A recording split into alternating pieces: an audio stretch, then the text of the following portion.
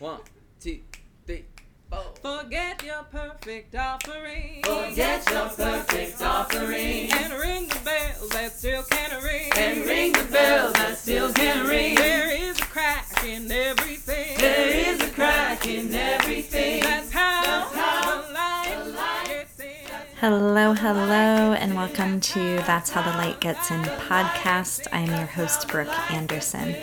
Thank you to Wild Choir for the music you're hearing. Their rendition of Leonard Cohen's Forget Your Perfect Offering was recorded specifically for this podcast.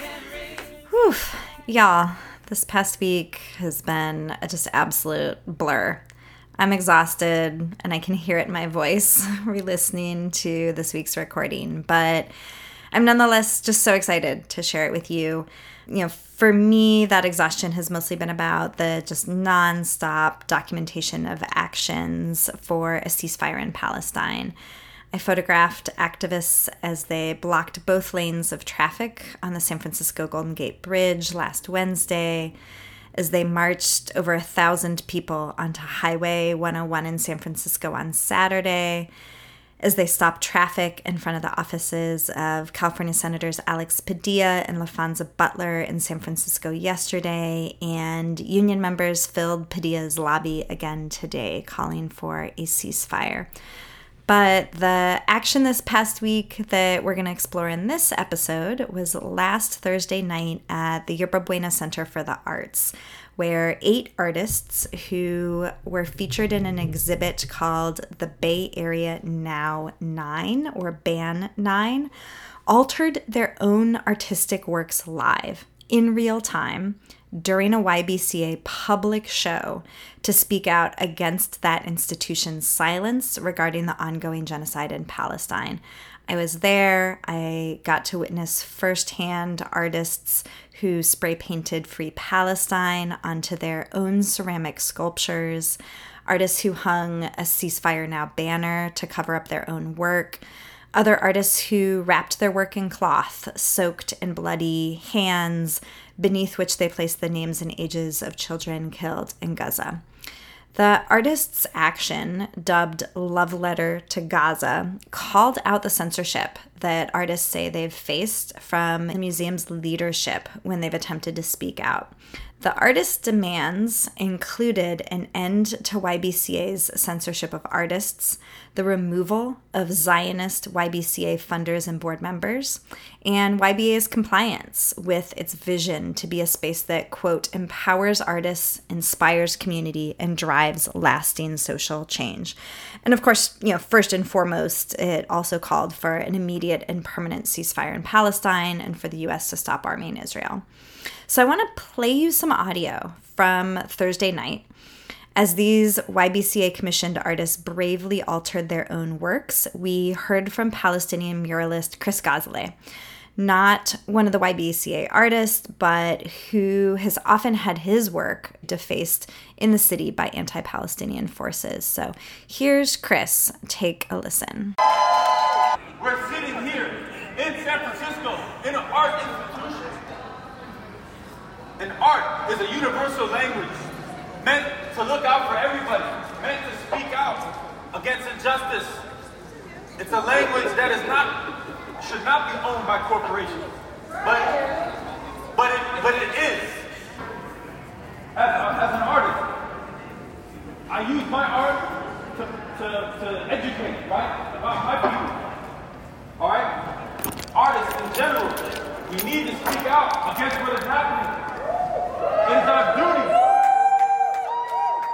our duty to speak out about what's happening. Because you will not get the information that you need to know. You will not get that information from this media. They will not tell you what's going on. They will keep telling you lies. As artists, it's our job to make sure that you know the truth. Yeah. That you know what's going on. Yeah. And as journalists, and writers, and musicians, everybody who picks up a pen, all right, it's our job. And it's your job to listen. Listen to the people. Listen to the cry. Don't ignore what's happening in Palestine. Don't ignore what's happening in Gaza. Because what's happening in Gaza might happen here. Yep. You're listening to artist and muralist Chris Gazale speaking before those who were gathered at the Yerba Buena Center for the Arts as artists were live and in public altering their art to speak out for a ceasefire in Palestine. Apologies for the quality of the audio, but I want you to hear just a tiny bit more from Chris. Here's how he wrapped it up. YBCA, stop supporting Zionism, stop supporting genocide. Every inch of the state of Israel is sitting on stolen land. Our ancestors' land. So again, that was artist and muralist Chris Gazale speaking at YBCA last week. And I want to read you just two more quick quotes from other YBCA artists. One artist, Paz G, stated, quote, "Our attempts to use our platform at YBCA to catalyze solidarity with the movement to liberate Palestine have been silenced and disrupted. There is no excuse for YBCA's silence in a time when our public dollars are being channeled to support the destruction of life and communities in Gaza." Another artist, Lucchesa Branfman Verissimo, said, quote, "To honor our role as artists who believe in liberation, we have no choice but to center the dire situation in Palestine as an added layer to our work." Branfman Verissimo is among those artists being censored by YBCA. So I want to really get into the heart of this episode, which is that I interviewed two of the YBCA Bay Area Now 9 artists who altered their work last Thursday night, Sholeh Askeri and Champoy. Sholeh Askeri is an Iranian-born interdisciplinary sound artist whose works implicate the viewer participant in future mythological excavations, bridging large swaths of time and history through water clocks, movement, light imaging, voice, and sound. I caught up with Sholeh this Saturday at the start of a ceasefire action in San Francisco. Hence, you can hear some sound check happening in the background as they were getting that stage set up, and then just some really epic wind. Apologies for that. Bay Area weather was wild this week. But here's Sholeh. Take a listen. Give me a little bit of your story. Who are you as an artist? What informs your work? And tell me about the art that you had at YBCA on Thursday. Sure. My name is Sholeh Askeri. I'm an Iranian-American artist. I was born in Iran, came here as a very young kid as a refugee, and I make interdisciplinary artwork that utilizes sound a lot, and I also teach at a few universities and colleges in the arts. The work that I have at YBCA, it's a piece called Shabahibad, which translates to Ghost Winds. It's a 6-channel site-specific sound piece in the sculpture courtyard of YBCA, as well as a large-scale sculpture. The piece is in communication with waters, with the ghost creeks of San Francisco that are no longer. They were filled in with land as a result of settler colonialism to then build the city that we now see on top of it. And it's making a connection through sound between that which we do not see, the ghost creeks, and the dying waterways, Ghanots, in Iran. What I'll mention is I was installing this work. I was installing it under the banner on the marquee, on the famous marquee board of Woman, Life, Freedom, and yet in my experience I was also being silenced and treated with negligence. Check. And sort of being told to not say anything about my own experience. So I found that to be very ironic that there's this... Hang on one second. It was very odd to be silenced while working under this banner that was supposedly, in some ways, representing some kind of a liberation of me or my communities. So I haven't even had the luxury of being offered programming to which I could even offer something. They have been very non-responsive to my... Check 1 2, check 1 2. To all of my programmings were engaging with me. So when the co-organizers of this action contacted me for Love Letter to Gaza, I was not surprised, but still somewhat in shock in some ways to know how many programs had been censored.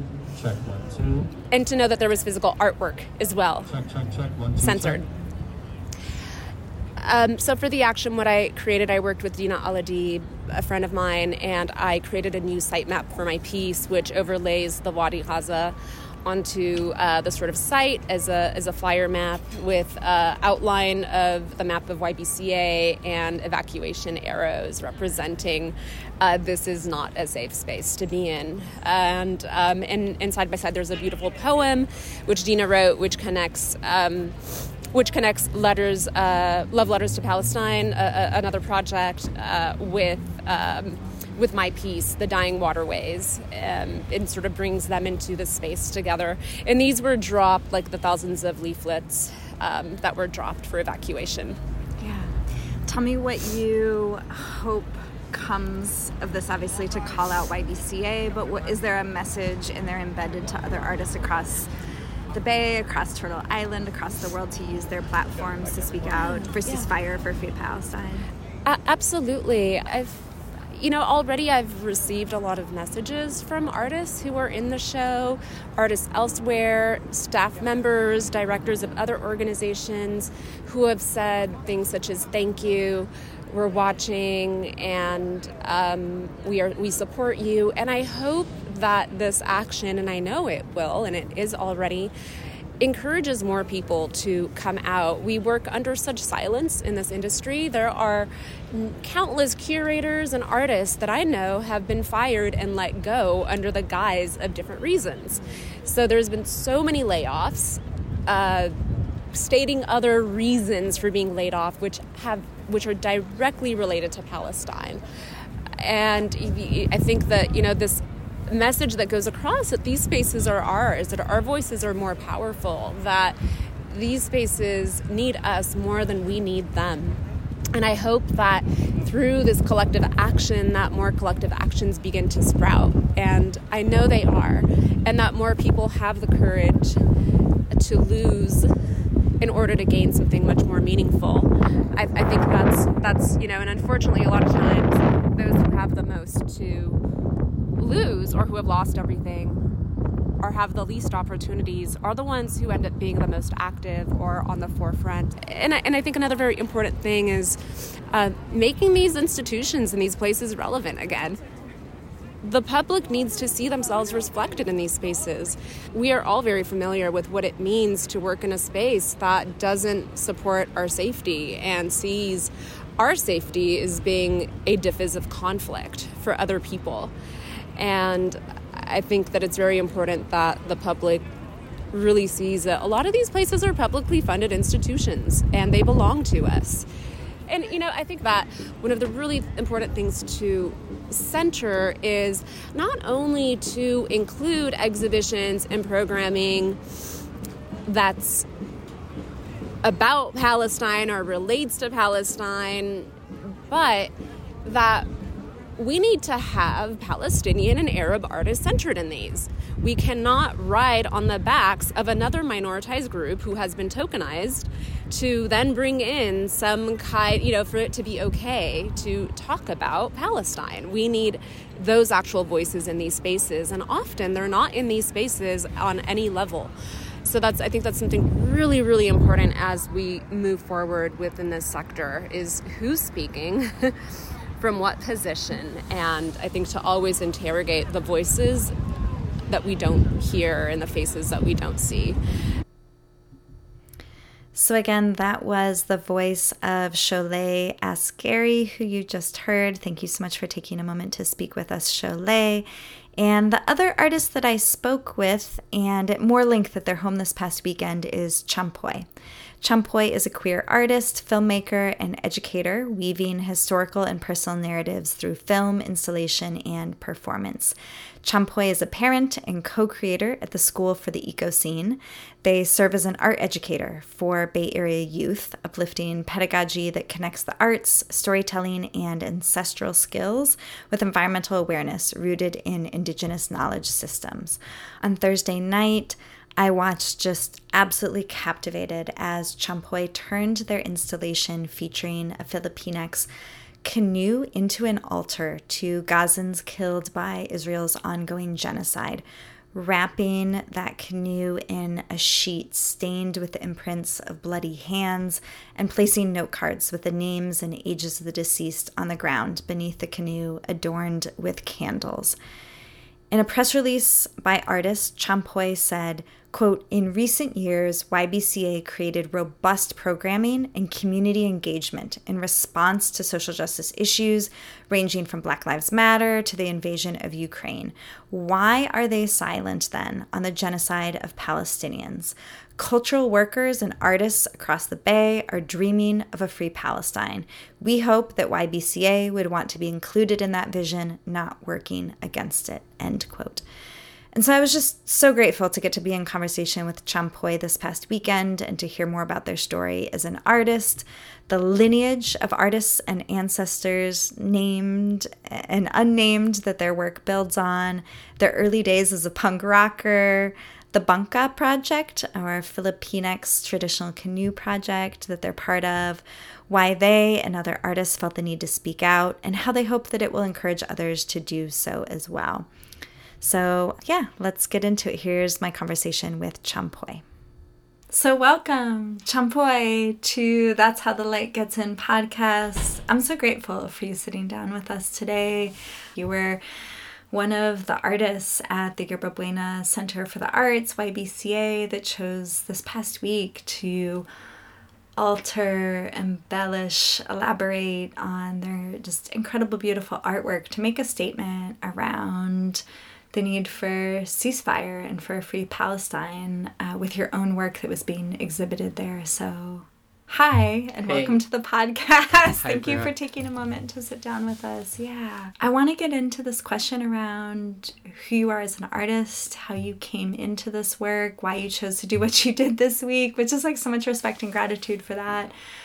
But I usually ask us to start with who's an artist or cultural worker, just like someone in your life, maybe an ancestor, but could also be an elder or a contemporary who has really informed your work, who you are as an artist and how you see your role in the world. Would you bring someone into the room to be with us?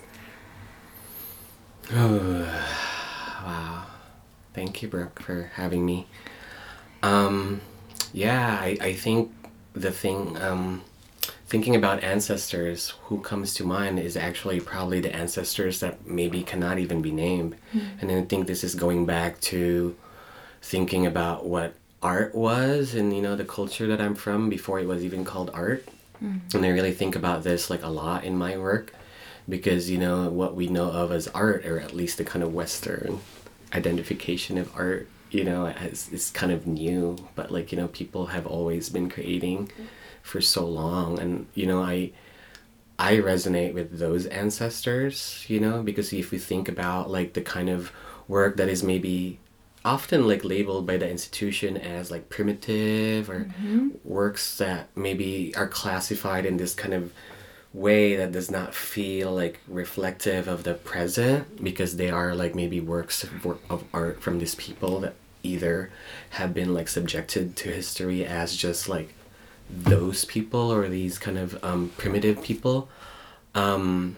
I think there is actually so much more that a lot of contemporary artists are actually able to learn from. And you think about modern art, so much of that is actually an extractive kind of measure to kind of all these what's considered primitive art. So I want to bring those ancestors from the Bisaya lineage, Bukidnon lineage, and especially for a lot of the lineage in the island where I'm from, which is Mindanao, which is predominantly Muslim. A lot of the art that comes from the Sulu archipelago, which I feel has always resonated with me so strongly in my work. And even before really knowing more about these works, they were already there. Yeah. So yeah, and they're always with me, and I know that those ancestors are always with me. So yeah, those are the folks that I want to bring in here. I do also want to honor a lot of the native folks that I get to work with, especially Elder L. Frank Manriquez, who is actually also, I would consider, a bit of a mentor, although I haven't been there in a while. They've helped a lot in the bangka, which is the canoe, the traditional canoe. And also a lot of maybe other elders in my community who are originally a part of the bangka Bangkok project, because that is like a project that has already, that was already happening even before I was a part of it. So there's like elders. So it's important to always recognize the lineage in which we operate from, and I think I want to be able to honor them as well, because there's many people who I will probably not be able to name, but if you look up Bangkok Journey, those folks are, I'm always like indebted to like all of the work that they've done previously, so I can be here in the present with this work. Yeah. Yeah. I'm just really appreciating the spirit with which you're naming the fact that there are so many ancestors that we might not be able to name. Gets to the humility that with which I saw you act this past week. That's not about folks as individual artists, but about what the work is that we're creating. So just want to thank you for that. Will you share a little bit more about the Bangka project, its lineage, but also I want to hear about you. So like, what's your story? How did you come to this work? There's a lot of artists. Yeah. Not every artist ends up in a place where they're actively and intentionally engaging with the question of what are the systems of oppression under which we're working, and how do we align ourselves with social movements. So like, what brought you into a place where you're really aligned with that and felt called to act, right? Yeah, no, thanks, Brooke. I think that's a great question. And I think, it's hard to, as a Filipinx-American artist, it's really good to contextualize this in the relationship that I have to, the country here, like Turtle Island, U.S., just because I think if we think about that relationship in the, I always say like in these forces of history, right? Whether it's colonialism, capitalism, imperialism, like there's a reason why I'm here. And I've heard people say like, we're here because you were there. And so like this goes back to the ways in which imperialist countries like the United States were able to come to the Philippines and really establish this kind of colonial projects, because which is what the Philippines is. And I wasn't always as politically aware, but when I came here, I did not grow up here either. So I came here already as an adult, but I was already kind of politically and socially active in many different ways, and part of that is also growing up with a background in punk rock. I think punk rock really allowed me to like open up and question authority and wonder like, why are we in this shit fuck? And so I mean, I always see it as an extension of that, this is still me being this kind of like punk rocker in a way, but also like being expressed in different forms. So, being an artist coming from the Philippines, it's like really important to bring up the history, like the Philippine-American War, which is one of the most forbidden wars, or to talk about is forbidden, like nobody even wants to acknowledge this. And so I think a lot of my work has been about that, and like about this kind of relationship I have about being here, my body, like being the brown body, like being here, being from like this individual artist kind of like perspective. I've slowly learned a lot from community, and I think this is also just like how I am in the world, right? Like kapwa, there is like this word.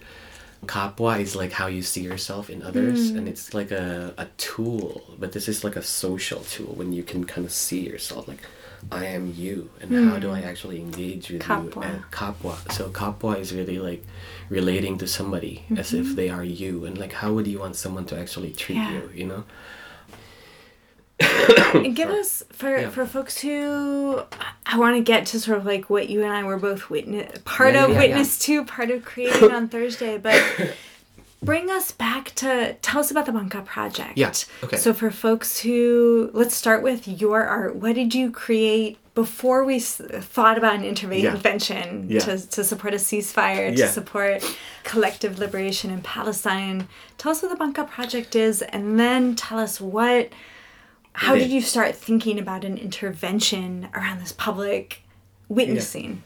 So the Bangkok project really started from the canoe journey in the Northwest, where one of the elders there, I think Chief Philip Red Eagle, had asked some of the Filipinx like folks that were there, like, where's the Filipino Bangka? Meaning like the canoe. Where's the Filipino canoe? And so one of the elders that I work with, like Rad Leng Kahambing, came back and be like, hey, they're asking like, where's the Filipino canoe? Like, why is there no like Filipino like representative in this canoe journey?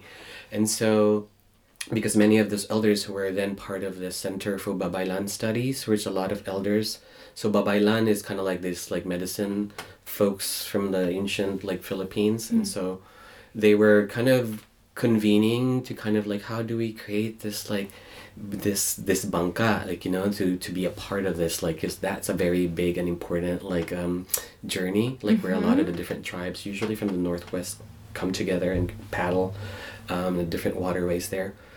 And so you know, and a big part of the help was El Frank, actually, who is Tongva elder, who, you know, really helped like find a log. Tongva, the land of what we often refer to as Los Angeles, Yes, right? so, Down in Southern California. Great. Tongva So El Frank elder. is like, Tongva Great. elder.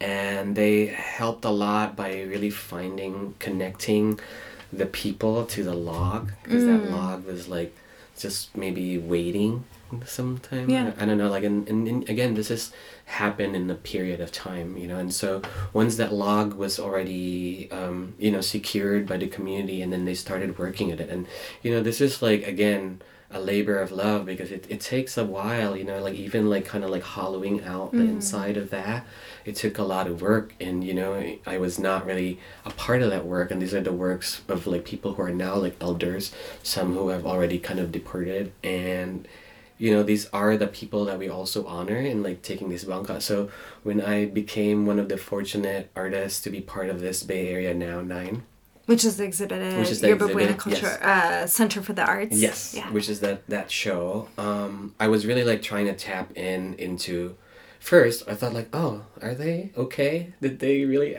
ask me? Did they made a mistake? I was like, should I wait for a like sorry? Am I going to get canceled? This was a mistake. Like, sorry.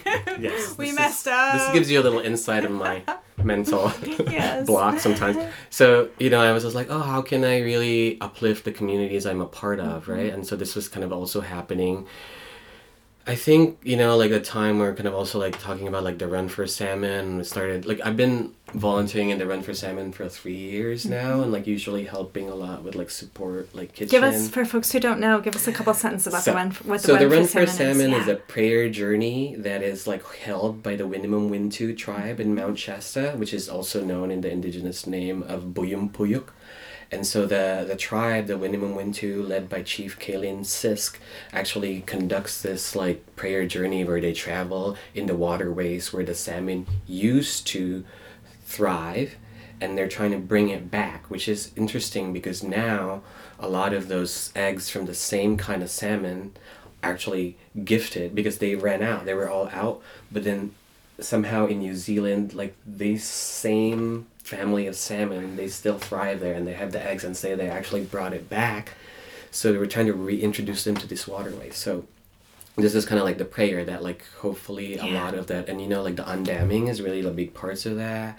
And Shout also, out like, to the tribes up in the Klamath. Klamath, the undamming. That's also the listeners, if you're undamming. part of like what we call Northern California, you're part of Salmon Nation. This Yes. is your bioregion. Yeah. The undamming and the return of the salmon is Yeah. part of what we're all here for. Yeah, Carry no, on. it's really beautiful, and that makes me happy too, because in this, like, you know, the metaphor, like the poetry of that, there's also like an undamming that's happening internally, because, you know, like people like who never even thought of that Yes. as a possibility, that really, like, you know, like so many things are possible. And so with the bangka, I think because, you know, they're like, again, going back to like the spiritual dimension of that work, it's really important to think of, like, you know, as the bangka as also this like a placeholder in some ways of like, but also I think symbolically, just a little bit of like the backtrack, the name of the show is like buaya, and I don't know if you saw underneath there's a tule. Yes. It's like a buaya, which is like a kind of crocodile made of tule reeds.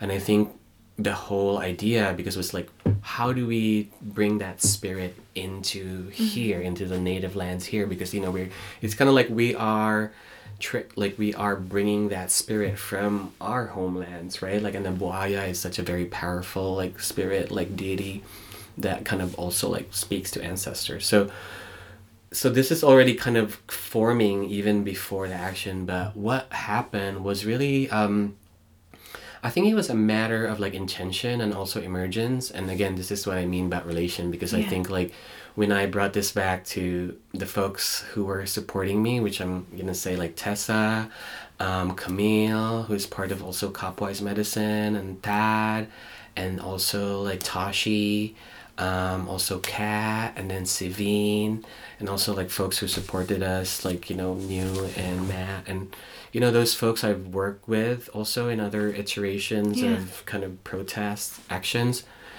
And when I suggested, I of course, like, I do documents. I feel like documents is always easier for me because I have like a very spicy way of communicating that sometimes like, people are just like, what are you talking about?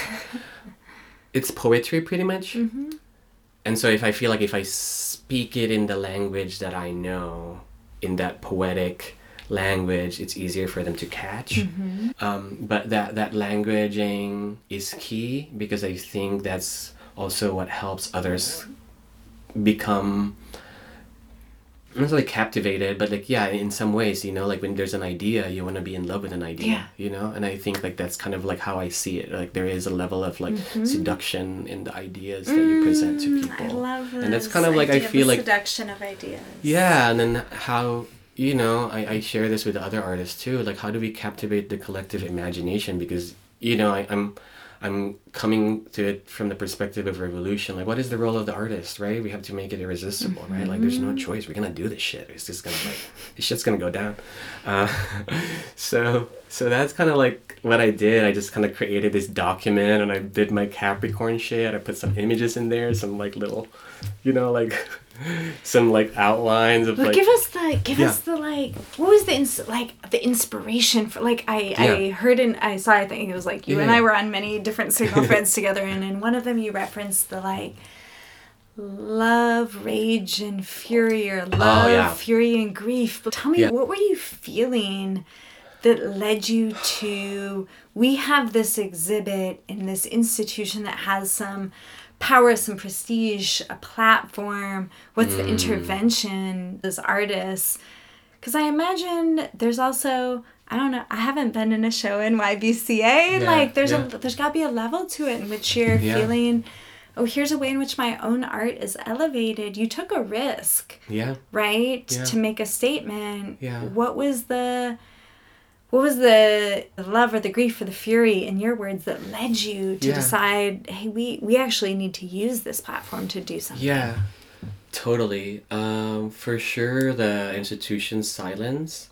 And, you know, like even just like the many attempts that they've been really like, you know, as things started to kind of come up as we were organizing, you know, I was just like things like, and this is the thing that institutions don't want you to kind of convene and know. It's almost like compartmentalizing and dividing people. And I think like once I realized that like, oh, like these like many multiple things that people have brought up, or people meaning like the other artists have brought up, it really made sense, because, you know, it's so easy to feel like alone and alienated, and by yourself you're like, maybe I'm just crazy, maybe I'm just complaining, maybe I'm just ungrateful. Folks are pushing them to take a stance around ceasefire, or to like use their platform to give Palestinian artists an opportunity to speak, or what? I think there has been attempts from other artists that are kind of, you know, a part of the action to actually present work that is like centering like Palestinian like, you know, liberation, the language of Palestinian liberation.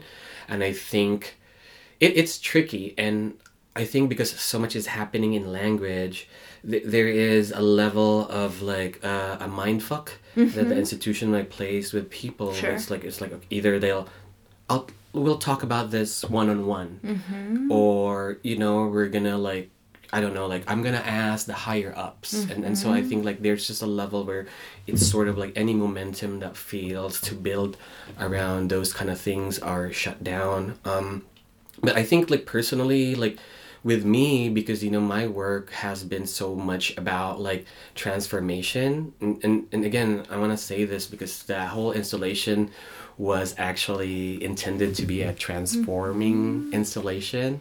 So in some ways, I didn't really veer off. I just didn't really say what that transformation was going to be. So it's so I think in that way, when we started talking to each other, it really dawned on me that like this is what happens when we talk to each other. You know, maybe people aren't just talking to each other more, right? Because even like as we speak to other institutions, people who are part of like that discontent and maybe disillusionment in their institutions, they're realizing like, oh, what? You actually have this? And so it's so tricky because artists don't really have that like sense sometimes, I think, like, you know, that I feel like in other sectors of society have, like in terms of like solidarity, or, like union maybe. So I think that is something we are trying to maybe normalize. And I think like, if anything, like this action is really, like an invitation, right? Like how do we look into these institutions that we belong, are a part of, or we, you know, put our work in. And I think there's definitely a lot of fear. I think my fear is less so much rooted in myself, but this fear is like rooted in my community. Because, you know, like I said, like I, you know, you see my name there, but I also like feel like I carry community with me, you know? Of course. And I think in some ways, like, I don't want to also feel like I'm just a representative of whatever community, right? Like, and I think I want to be able to honor the ways in like moving forward, like how can everyone that has been a part of this feel a sense of agency that like this is actually the best approach to do it, you know? Like this is like this approach of altering the work. So there's a lot of guidance, and of course, you know, there's like, you know, I think like the prayerful action part, which I credit to Bronte Velez, my dear friend.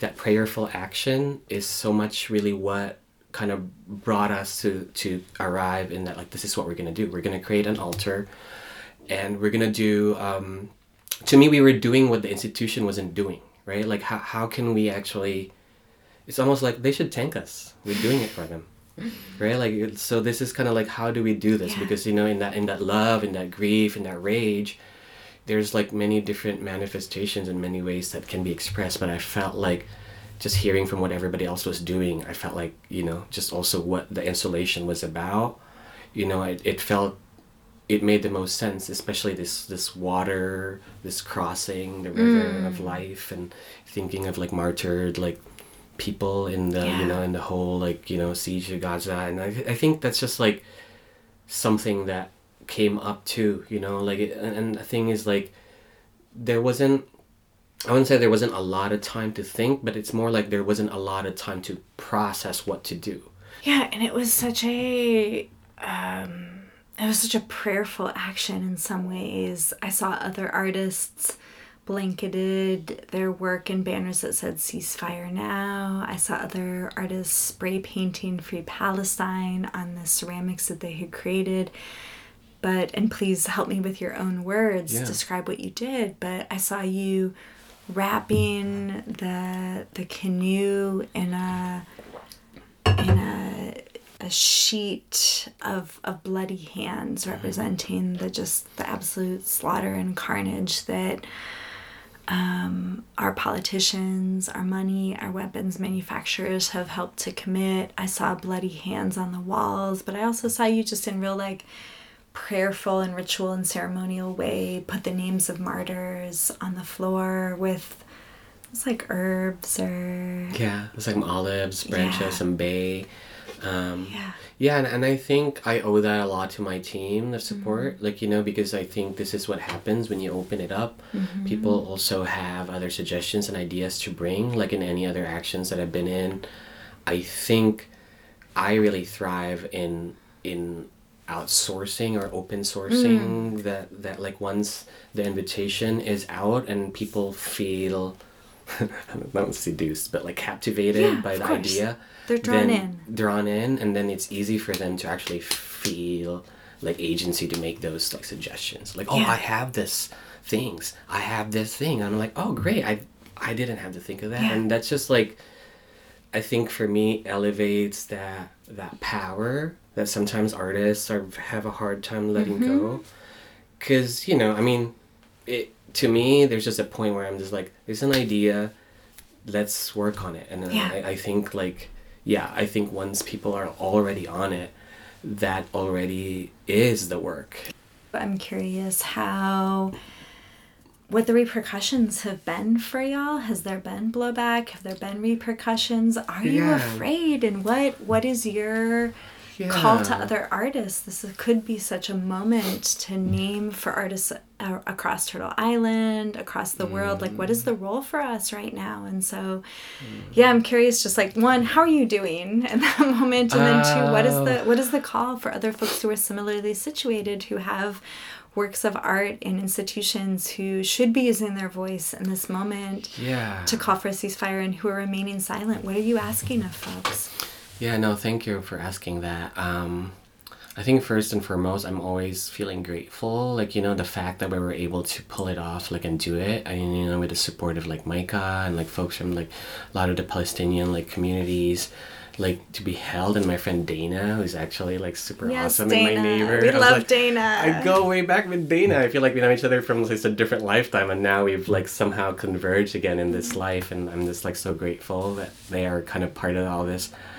And, and I think that's the beauty for me, that, like, weaving, I'm always, like, thinking in, like, poetic kind of, like, ways. And I think, like, I've been in and out of that feeling of, like, gratitude, but also, like, I do notice, like, at like certain times I'm like, oh shit, like, this is probably, like, people are not gonna, not that I'm not yet, I already feel that I'm in that kind of category of people always trying to shake the dust. And this is kind of, like, tells you of my historical record in art world things. Dust shakers. But I also don't care, because I actually don't, like, the reason I cannot care is because I have a day job, and that's fine. I work with kindergartens, and those are great. They bring me joy and healing.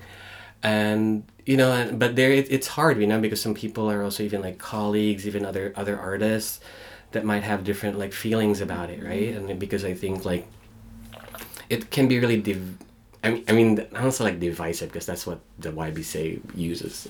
It can be really tricky because of the way the arts is, like, the system is, like, situated, right? When you're kind of, like, seeing yourself as, like, you can only become a successful artist if you do this 1, 2, 3, go kind of, like, steps. And I think we're kind of, like, past that shit. I think, like, I think that shit is actually, like, irrelevant, to be honest. And this is actually, like, speaking from a place of, like, I've always, like, out of, like, that, like, foot out of that kind of art world. I'm always, I'm grateful because one foot is there, but I'm also, like, so in some ways, this is why I say, like, I recognize that, like, edge walking quality of, like, worlds, right? Of, like, being able to be in this more, like, art world, which is, like, the more, like, museum type of work, but then also more community, like, indigenous sovereignty, like, land back, water, protection, just those communities that really, like, are more, like, I feel like that to me is more, like, significant, like, important work that needs to be uplifted than the arts. I feel like sometimes the arts can be a little bit I don't know what the word is, but masturbatory in terms of it's, like, in relating to itself.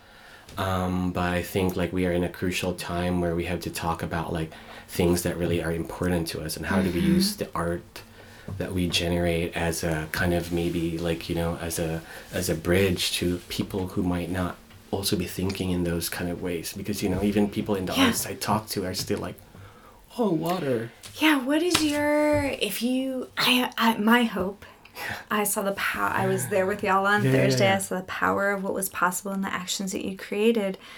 My hope, my prayer is that there are artists out there across Turtle Island, but across the world, who have attempted to engage the institutions with which they're connected in the what time it is on the clock of the world, to quote Grace Lee Boggs, right? It's like, what are we called to do in this moment? Who might be looking at the actions y'all took and asking themselves, do I have the courage? Do I have the backing? What am I called to do in this moment?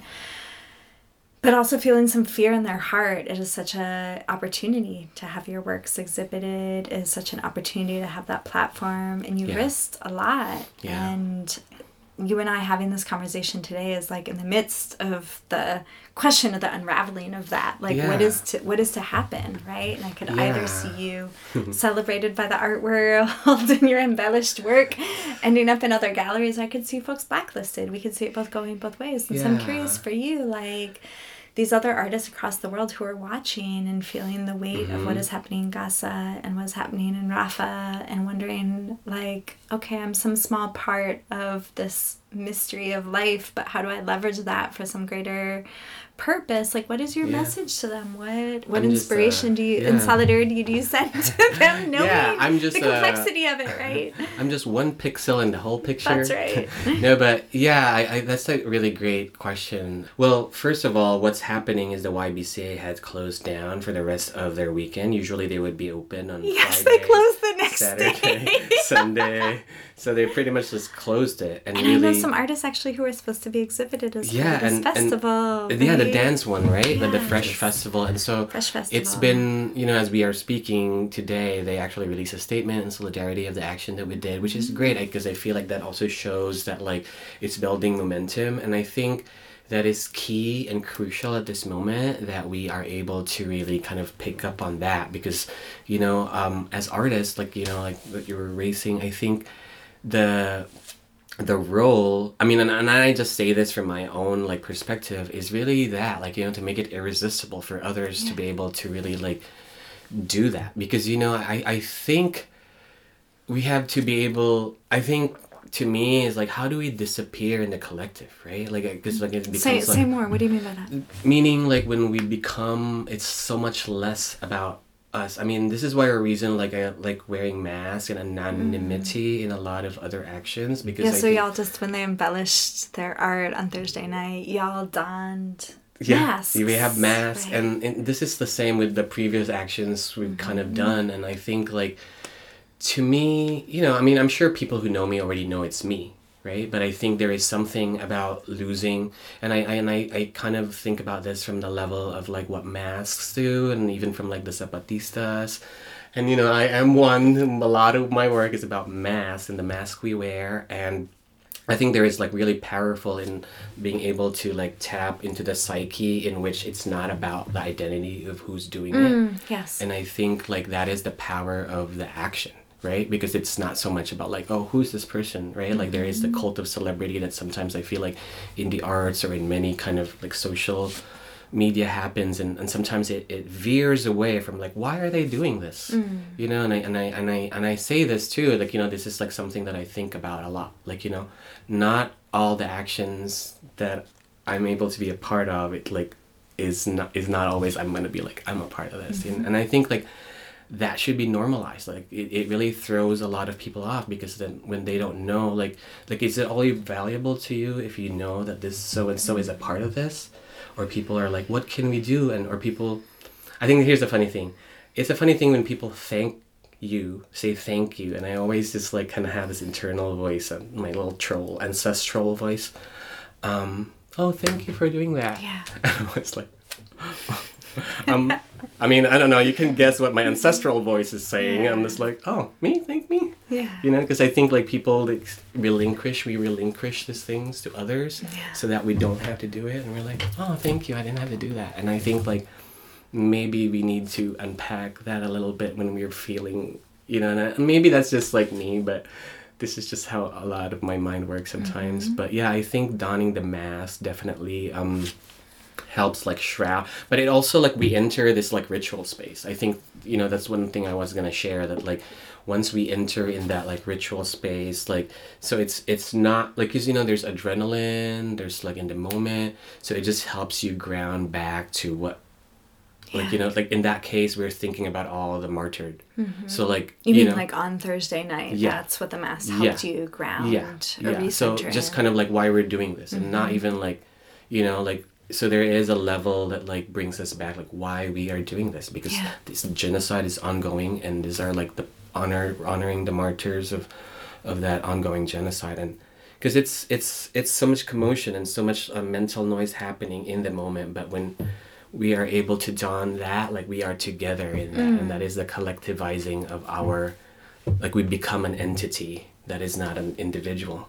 So that becomes kind of like, Yeah. we call it the tagolilang, which is like, What does that mean? it means like to be visible and invisible at will. Yeah, and that's kind of like, I feel like what the masks do, because sometimes you can actually see, even though like something is like this in front of you. And I think like, in that action, you know, so many things are happening at once. So in the field, in whatever kind of field of consciousness you're in, you just know that what you need to do right now is focus on the altar. Yeah. So you're not kind of like scrambling. And I think like, And I just really appreciate yeah. that's like subordinating so much of art has come to be like, who is the individual artist and what is their yeah, following, what is the media exposure that they have, and you're like subordinating all that to what is the moment and what are we called to do, what is the collective good, what is the collective liberation, the possibilities for that in this moment that erases not the history and the lineage of why you're called to do what you do, but that is so much greater than about you as an individual and is about the collective. So thank you for bringing that like collectivity to the fore. Yeah, and I always also think of it as a queer prayer, you know, because I think like if you think of prayer from this context of like, you know, I guess like more the like, I guess like dominant religion, I think this is just kind of a way of like, how do we actually access like that that spiritual dimension in these kind of like meandering ways, and that always feel like, you know, like that's not like people are like, is that like a prayer? But yeah, that is a prayer. It's just like a way of like queering prayer for folks who don't always adhere to one specific like belief or practice. And I think like, I mean, that's really important, because I think it's so much more about religion. It's so much more about like people's like belief systems. This is really just like the humanity. And then to think about that, like being in a space that is choosing willfully ignoring what is happening currently. So many people in the Bay, so many communities in the Bay are all about this. And to choose not to say anything, like that willful like ignorance, I think, you know, regardless of whatever other things there might be, you know, like in our demands, I think like to me, yeah, we're kind of past that point. Like, you know, that is like a form of complicity. And I think like, yeah, I would recommend folks to review too our demands. You know, there's a lot of Yeah, like, where do folks find demands. those? Huh? Where do folks find those? Yeah, you can find those on my Instagram. Yeah, if you go to Instagram, champ boy. Champ Yeah, boy. ChampChampoy, and I think they're also available at some of the folks that have like supported us. I know the JVP Bay Area. It's Jewish Voices for Peace. Yes, and other of the artists too, like Paz, like Jeff. You know, I'm Tracy, Courtney, Cholet, someone I cannot name. It's okay. We're gonna drop the IGs of all of these artists in the show notes so that folks can look up and these like artists. Layla and Lucchesa too, who's not in the band 9, but is also one of the amazing artists that they currently have.